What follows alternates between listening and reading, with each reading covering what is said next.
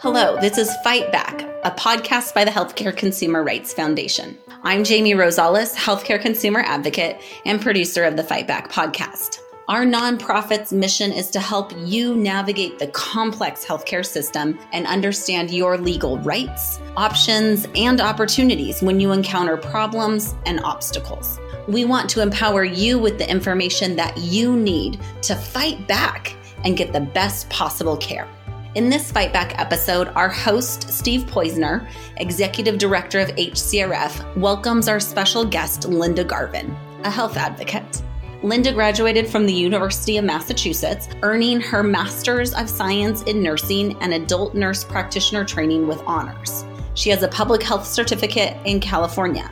After an extensive medical career, Linda founded Patient Advocate Bay Area, where she serves as president. She has spent the last 20 years as a health advocate in California and nationwide. Linda joins us to discuss what a health advocate is and what their job entails. Health advocates are available to support and advocate on behalf of a patient and their family when added knowledge and expertise can support better understanding, improve treatment, and more ease navigating a complicated health situation.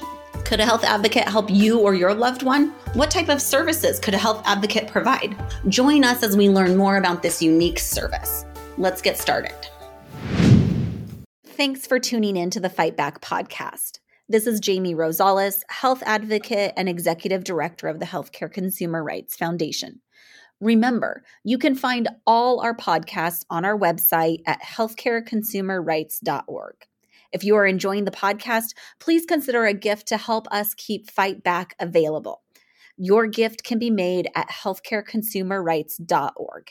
Enjoy the podcast. Linda Garvin, health advocate, welcome to the podcast. Thank you. So, Linda, our listeners are hungry for information about how to navigate the healthcare system for themselves or their family members when there's a healthcare crisis that they have to deal with. What exactly is a health advocate, and how can a health advocate help people and or their families deal with health emergencies?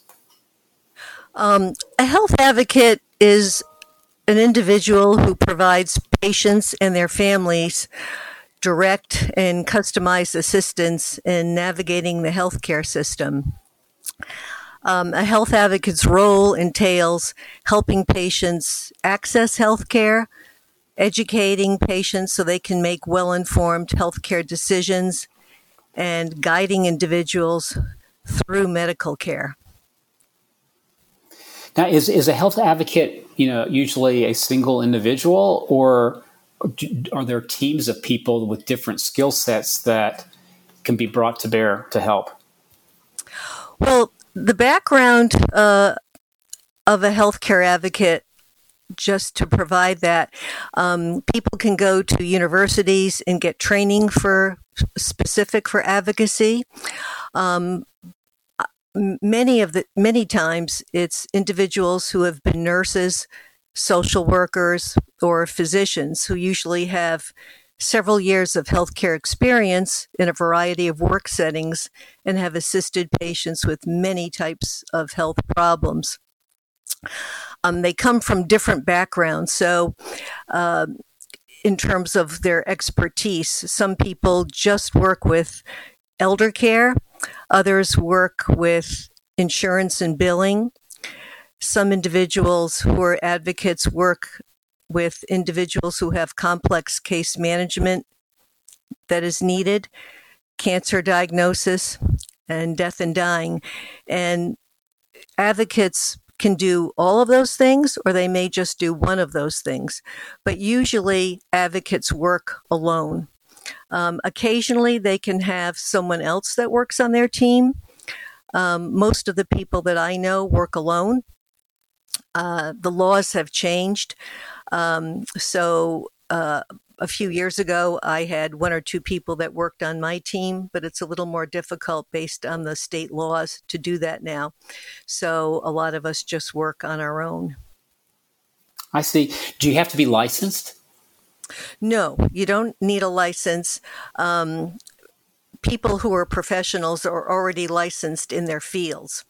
So I've taken classes and with somebody who actually coordinated and developed health advocacy, who lives on the West Coast. But most of us have been doing all these things for 10, 20, or 30 years. I can go over some of the ways that patients can benefit, or some of the things that we do as health advocates, if you'd like me to. Sure. Let's get into that in a second. But just one other question about training. I mean, there are certificate programs that can help you prepare for a career as a health advocate. Yes, there are. People can Google, in terms of something local, the University of California in Berkeley has a program, and people take mandatory classes, and then they come out and they can start a practice. It's pretty challenging to do that if you have never helped people before. Many people have helped family members who have complex conditions, who have been in the hospital or the ICU, and they're the kind of point person who gets asked all these questions. It's very helpful to have had that experience. Those of us who have been professionals, licensed professionals, which my background is nursing, have already looked at thousands of medical records, because that's one of the things that's helpful, collaborated with doctors, done research. So it's a little bit different in terms of the comfort level. But as I said, most professionals have done this work before. And people usually don't specialize in an area that they're uncomfortable with. At the present time, for example, in the Bay Area, there's people, because I belong to a local group, and their experience has been anywhere from 5 years to 20 years. But then, of course, they had the previous experience of being a physician, a nurse, or a social worker 20 years before that they can draw on.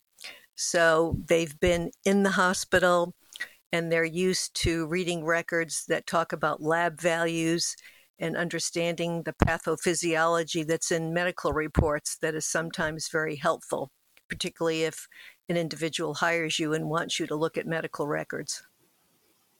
Right. Yeah. So, please tell us more about exactly the kinds of services you provide and people in your profession provide to families and to patients. Okay. So it's a long list, but we can accompany a person. Many times it's an older or elderly person to a physician appointment. We may do that because the child lives out of state, or they just are working full time or have children. So that's very helpful to them. We develop an agenda for the doctor's appointment, which we think is really important, formulating questions with input from the client. So we do it together as a team. And, we consider ourselves a team member. And we help follow up on the health recommendations. So we're advocating for an individual on their behalf with physicians and hospital staff if that person happens to be hospitalized. We can review medical bills, unpaid claims, getting authorization or pre-authorization for treatments. We help explain and educate an individual about their medical condition and their treatment options. We assist in coordinating healthcare procedures, treatments, and plans. Many times people want us to review medical records. I'll give one example as I go along. I had an individual who had cancer, stage 4 lung cancer, and she wanted me to read the medical records, and there was a small written note that said it was a poor biopsy, and they were going to plan a chemotherapy treatment based on this poor biopsy. So with my guidance, I suggested she get another biopsy. That biopsy was a good biopsy and ended up showing that she had a protein that made her eligible for immunotherapy.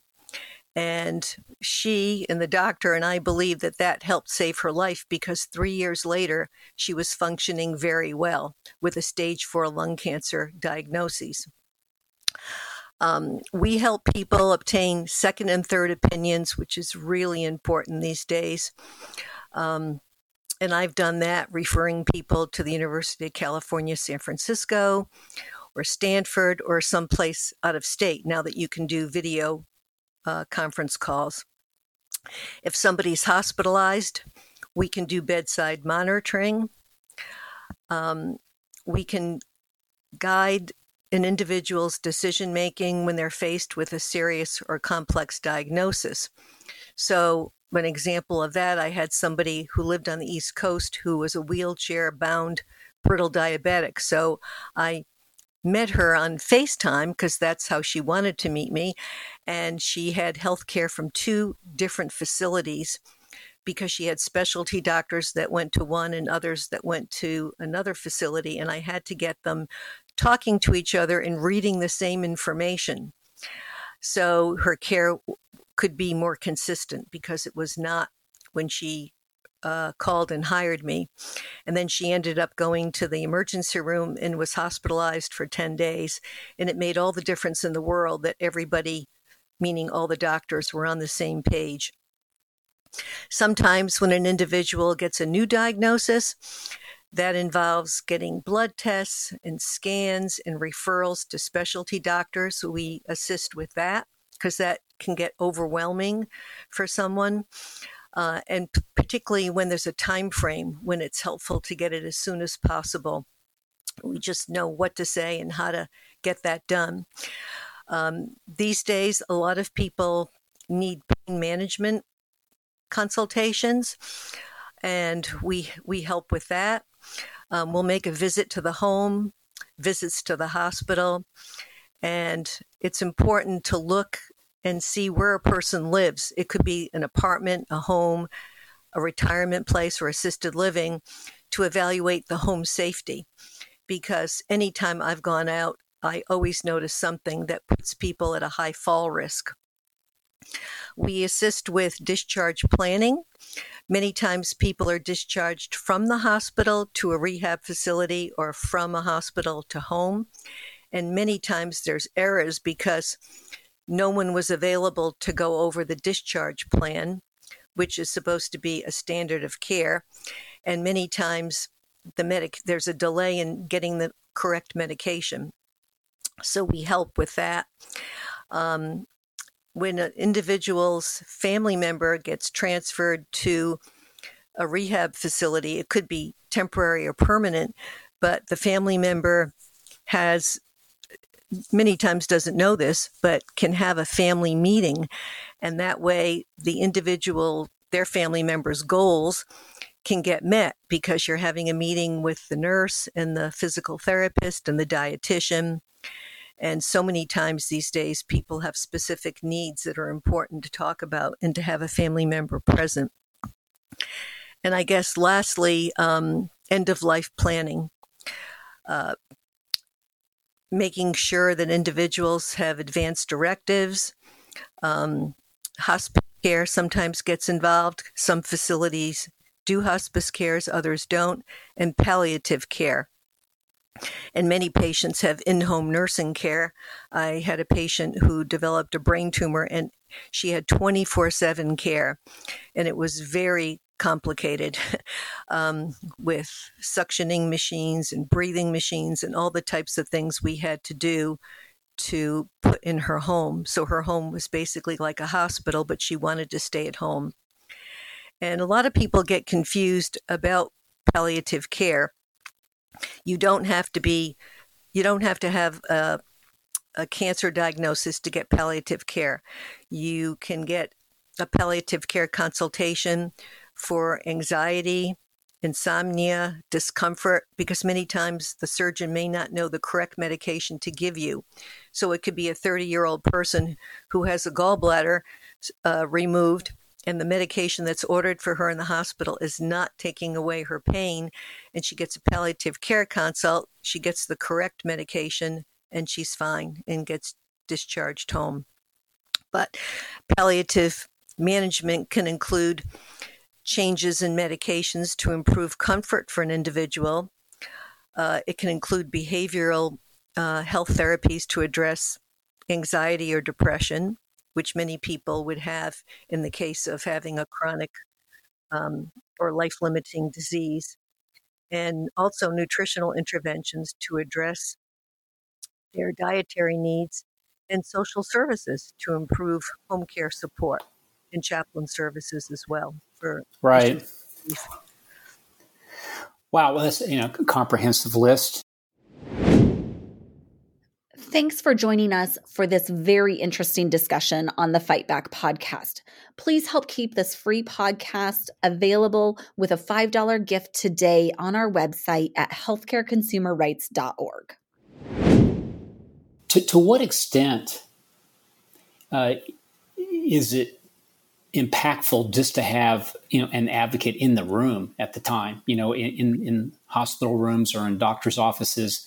To what extent have you seen, just the fact that, you're there, the healthcare professional just pays a little bit more attention? They do. I call it a red flag in a positive way. Many doctors will tell me they've never heard of a medical advocate or a health advocate. And they're glad to have us there because most of the time that doctor's office would be getting multiple calls from the individual. And many of those calls are placed to myself or to the health advocate so we can help them troubleshoot what the problem is. Many times when someone goes for a second opinion, you have to be so careful. You want to make sure that all the specialty doctors, if that's needed, have sent their reports to the individual giving the second or third opinion. And many times they want the actual CD of the scans, the PET scans and CTs. They want the reports. So it's a large, complex process, but it can be done easier when you have somebody helping you. I've had people who where the family member, there has been an assigned person and they consider themselves an advocate, but then it gets to be too much for them and they need a professional advocate. So I try to work as a team because you can never have too many people trying to help you or advocating for you. Sure. To what extent do you actually find mistakes and errors? You made reference to that a few times here already. Several times, actually.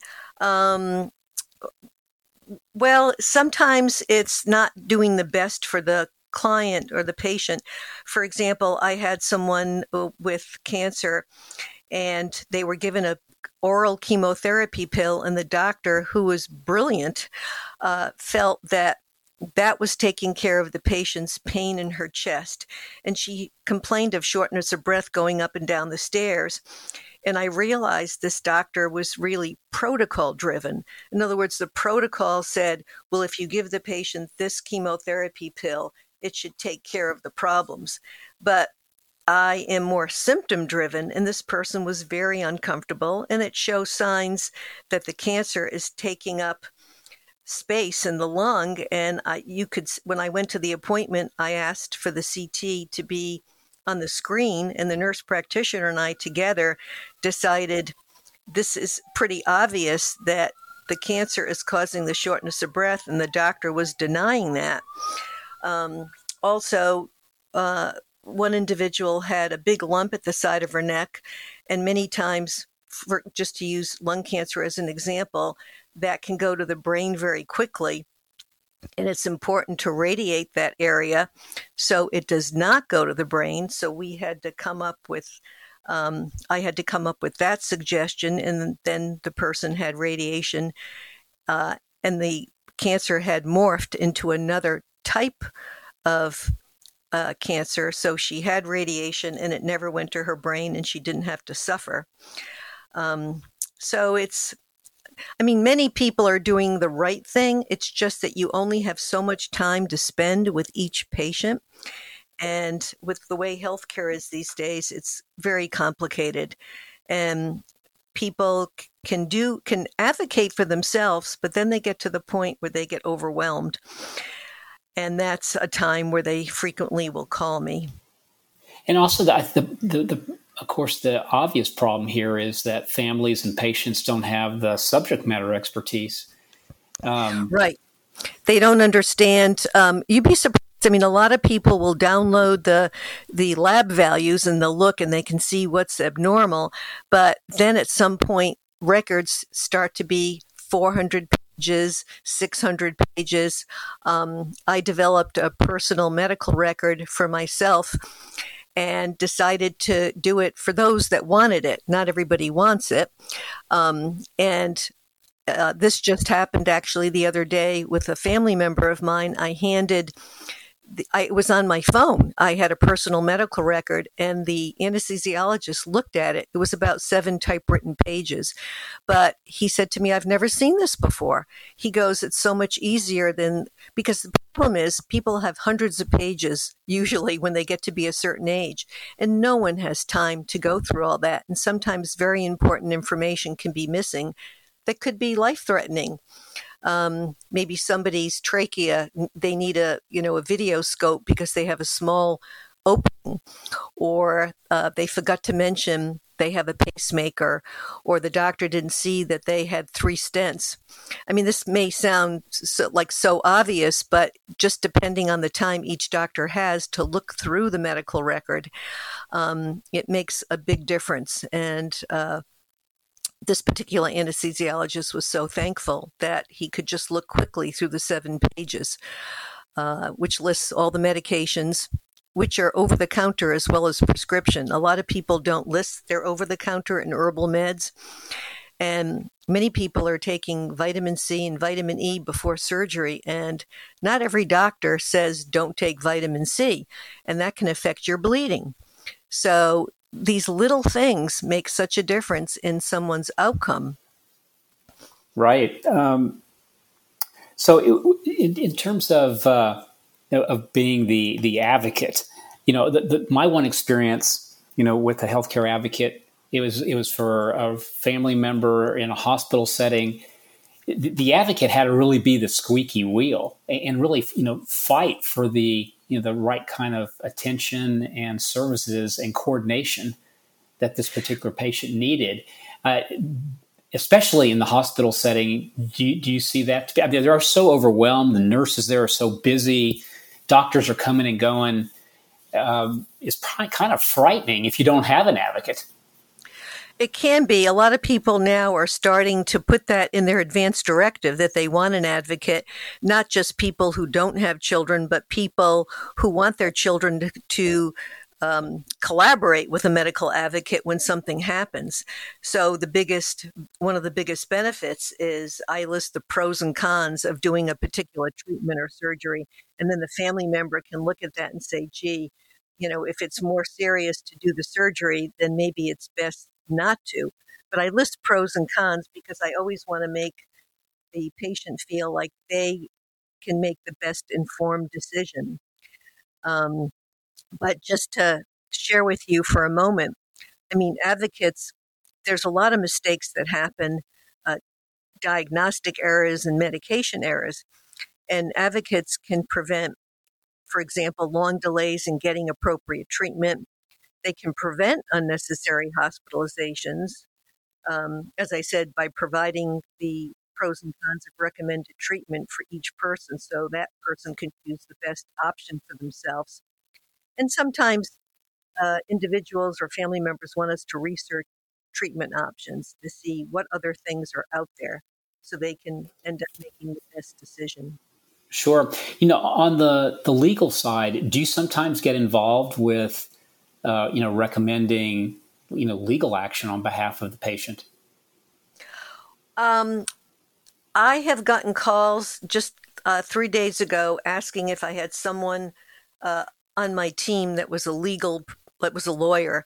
And there have been an occasional call because somebody wants to start a lawsuit. So I just tell them that's not the kind of work that I do. I am not ever telling someone what to do. We're facilitating care. We're providing guidance. If someone asks, what doctor should I hire to do this? Then I give them 3 names and they make that decision, because that's not for me to make. And that has worked out very well because it gives people want options. So, right. Recently I was involved in medical malpractice reform here in California. And so I'm just wondering, when you spot these mistakes and these errors, do you, as part of your practice, to suggest to patients that have had to deal with negligence or errors that they should at least explore their legal options? I do. Many times it's, unfortunately, lawyers are not taking cases unless there seems to be something so dramatic like medical malpractice. Sometimes someone doesn't meet the standard of care. And as a patient, you're allowed to call a number and report that doctor. So I encourage people to do that. And sometimes I encourage people to contact an attorney. Once in a while, I remember about 4 years ago, I got a call and someone wanted to pay me to look at medical records because they were sure that something was missed with their mother, and they just didn't understand that she had been sick for several years. And when I looked at detailed nurses' notes and detailed doctors' documentation, everything was done. It's just that they had a hard time accepting her death. So I just told them I couldn't find anything that did not meet the standard of care. But that's unusual to get that kind of request, but that's what they wanted, and that's what I did. Right. But Well, go ahead. Oh, I was going to say that there are cases occasionally where that so many things happen that were not right that someone needs to call an attorney, and I don't hesitate to mention that. There could be, what happens is someone calls and they tell me their story, and I have to make sure it's something I can help them with. So they have to kind of make a decision. Am I the person they want to work with? And I want to make sure that what they're presenting to me is something I'm the best person to help them with that particular health problem. Sometimes I'm not. I might refer someone to a person who does more psychiatric work. And when it comes to bills, I don't do that anymore. So I have a person I refer them to. So that way they're not left without having some support in terms of who they can call. Right. Tell our listeners how much it costs roughly, to hire a health advocate typically, and does insurance help cover the cost of any of this? That's a good question. Unfortunately, at the present time, insurance does not cover health advocates. I'm hoping, and we're all hoping that changes at some point. Some advocates charge a fee for service, just one fee. Others bill on an hourly rate. That's what I'm more familiar with. And that fee can be paid directly by the client or by a family member. Sometimes the client is too sick to do all that, so a family member takes care of that. In some cases, it's not common, but it's happened that a friend will pay for the services for that particular patient. And if somebody's brand new out of school, they may bill. It depends. Like I said, this could be someone who's taken care of many family members and is very skilled. So when someone's been practicing maybe 3 to 5 years, the fee could be about $150. It ranges from what I've looked at in California. It could be $300 if somebody's been practicing for 15 or 20 years.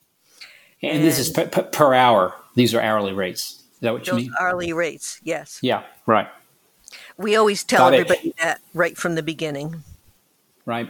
And what happens if you need a patient advocate, but you simply can't afford one? Is there other sources of funding? Right. Well, there's a patient advocate service in California that I'll give information to individuals to. But actually, just 3 days ago, I got a call and I knew, because I've been doing this for so long, the person didn't have money, they didn't have time. And I just did it for free because we feel as advocates, we can't do this constantly, but she had numerous questions and I had the time and I just chose to help her. She didn't have any family that lived nearby, and I just wanted to tell her. So I gave her questions that she could ask the intensivist in the intensive care unit and questions that she could ask the nurse, which is basically what she was asking me, but I had not had a chance to do a medical assessment. So I was just answering her to the best ability based on what she shared with me on the phone at that time. Right. Now, we have listeners all over the country. What's your recommendations, Linda, of how people can search for a health advocate in their area? Usually, if it's a big city, it's of course a lot easier. If it's a town, they could Google advocate closest to me, or they could go to the next city. Many times there's sites like the National Advocate Health Association that will pop up and you could contact them and say, gee, do you know anyone in my area? In California, it's fairly easy to find an advocate, but organizations will be online, like the Greater Organization of Healthcare Advocates, and they can be called and you can ask a question and then they will send it to us and say, okay, is anyone free in Northern California, in Arizona, in Minnesota? But many times those people, for some reason, they're calling the Bay Area. I've had patients in the Midwest. There was someone's brother who lived in the Midwest, and he went into the intensive care unit and then got transferred to hospice. But they wanted him to be here in the Bay Area. So I worked with the ICU team and then the hospice team and then the air ambulance team, and we got him flown to Alameda so the family could be with him his last 3 months. So I had never done that before, but it wasn't difficult. It's just a matter of getting the appropriate information to find out how to succeed in getting him flown here. Right. And by the way, one point of clarification here. People can consider hiring a patient advocate for themselves or their family members, even when everyone's healthy, right? You don't have to wait for the crisis to kick in. Right. That happened. That's been happening a lot more the past 2 years. And what it involves is just say somebody might want to pay for 3 or 4 hours. I'll do the assessment on the phone or in person, depending on how that works with COVID. And then I have that information. So if they are hospitalized, most people that call don't have, they have 1 or 2 problems and they want me to look at some lab work. So it usually involves a little more. But if the person has had no problems whatsoever, I have the information. So when their friend or family member calls and they're too sick because they're either sick at home or they're sick in the hospital and they can't recall all that information, I have it. And I work with the family member in terms of what needs to be done. And as I said, a lot of people are doing this now on their advanced directives. They're putting a person's name, a health advocate's name, and saying, this is the person I want contacted along with my family members to help make decisions on what I want for my health care. Right. And before we wrap up here, Linda, is there anything else that we need to cover to make sure folks out there know exactly what a health advocate is, how they can help, how they can find one? I would say usually individuals, one of the things I just wanted to add before I answer that is that when you go to someone's website, you can usually look at their background, because I think it's important to look at people's clinical backgrounds. For example, my training in a master's nursing program also included a nurse practitioner training, and that just allows me to be able to understand what's included in the medical records. And the allegiance that a person has, like my allegiance is always with my patient. And it can be confusing because some people call themselves ombudsmen and health advocates for a hospital, but their allegiance is to the hospital. Just like in the insurance company, there's insurance advocates, but their allegiance is to the insurance company. So that's just good to know. I just wanted to share one thing, that I have been a patient myself. I get a lot of calls about autoimmune diseases these days, and I got diagnosed with one 20 years ago.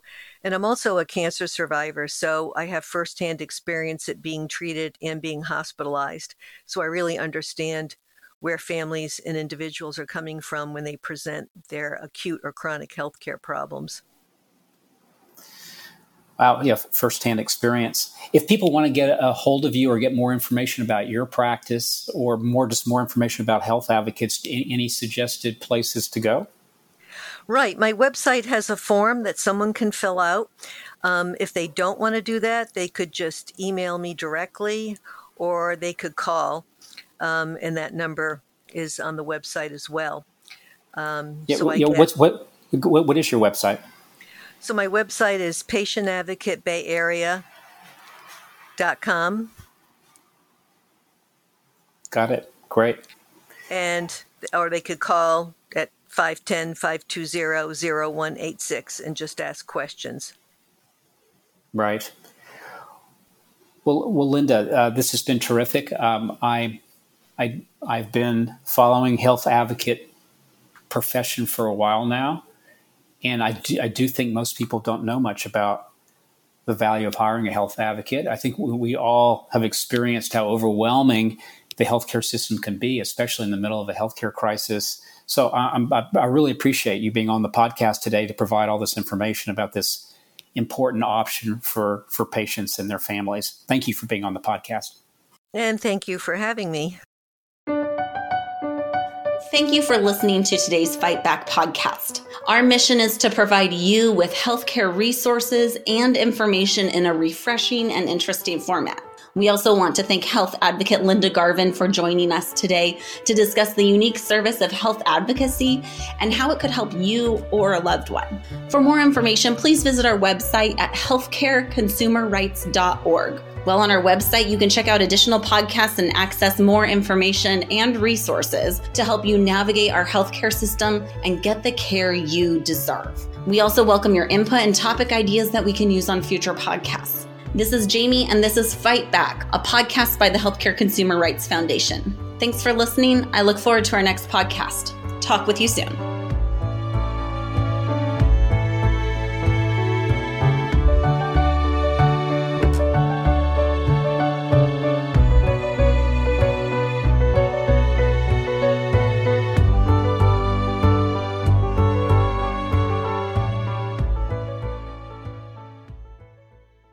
We hope you enjoyed the Fight Back podcast today. This is a free podcast available to provide consumers with quality information to help you fight for the healthcare you deserve. We are brought to you by listener supporters. Please consider making a $5 gift on our website, healthcareconsumerrights.org, to help keep Fight Back available for all listeners.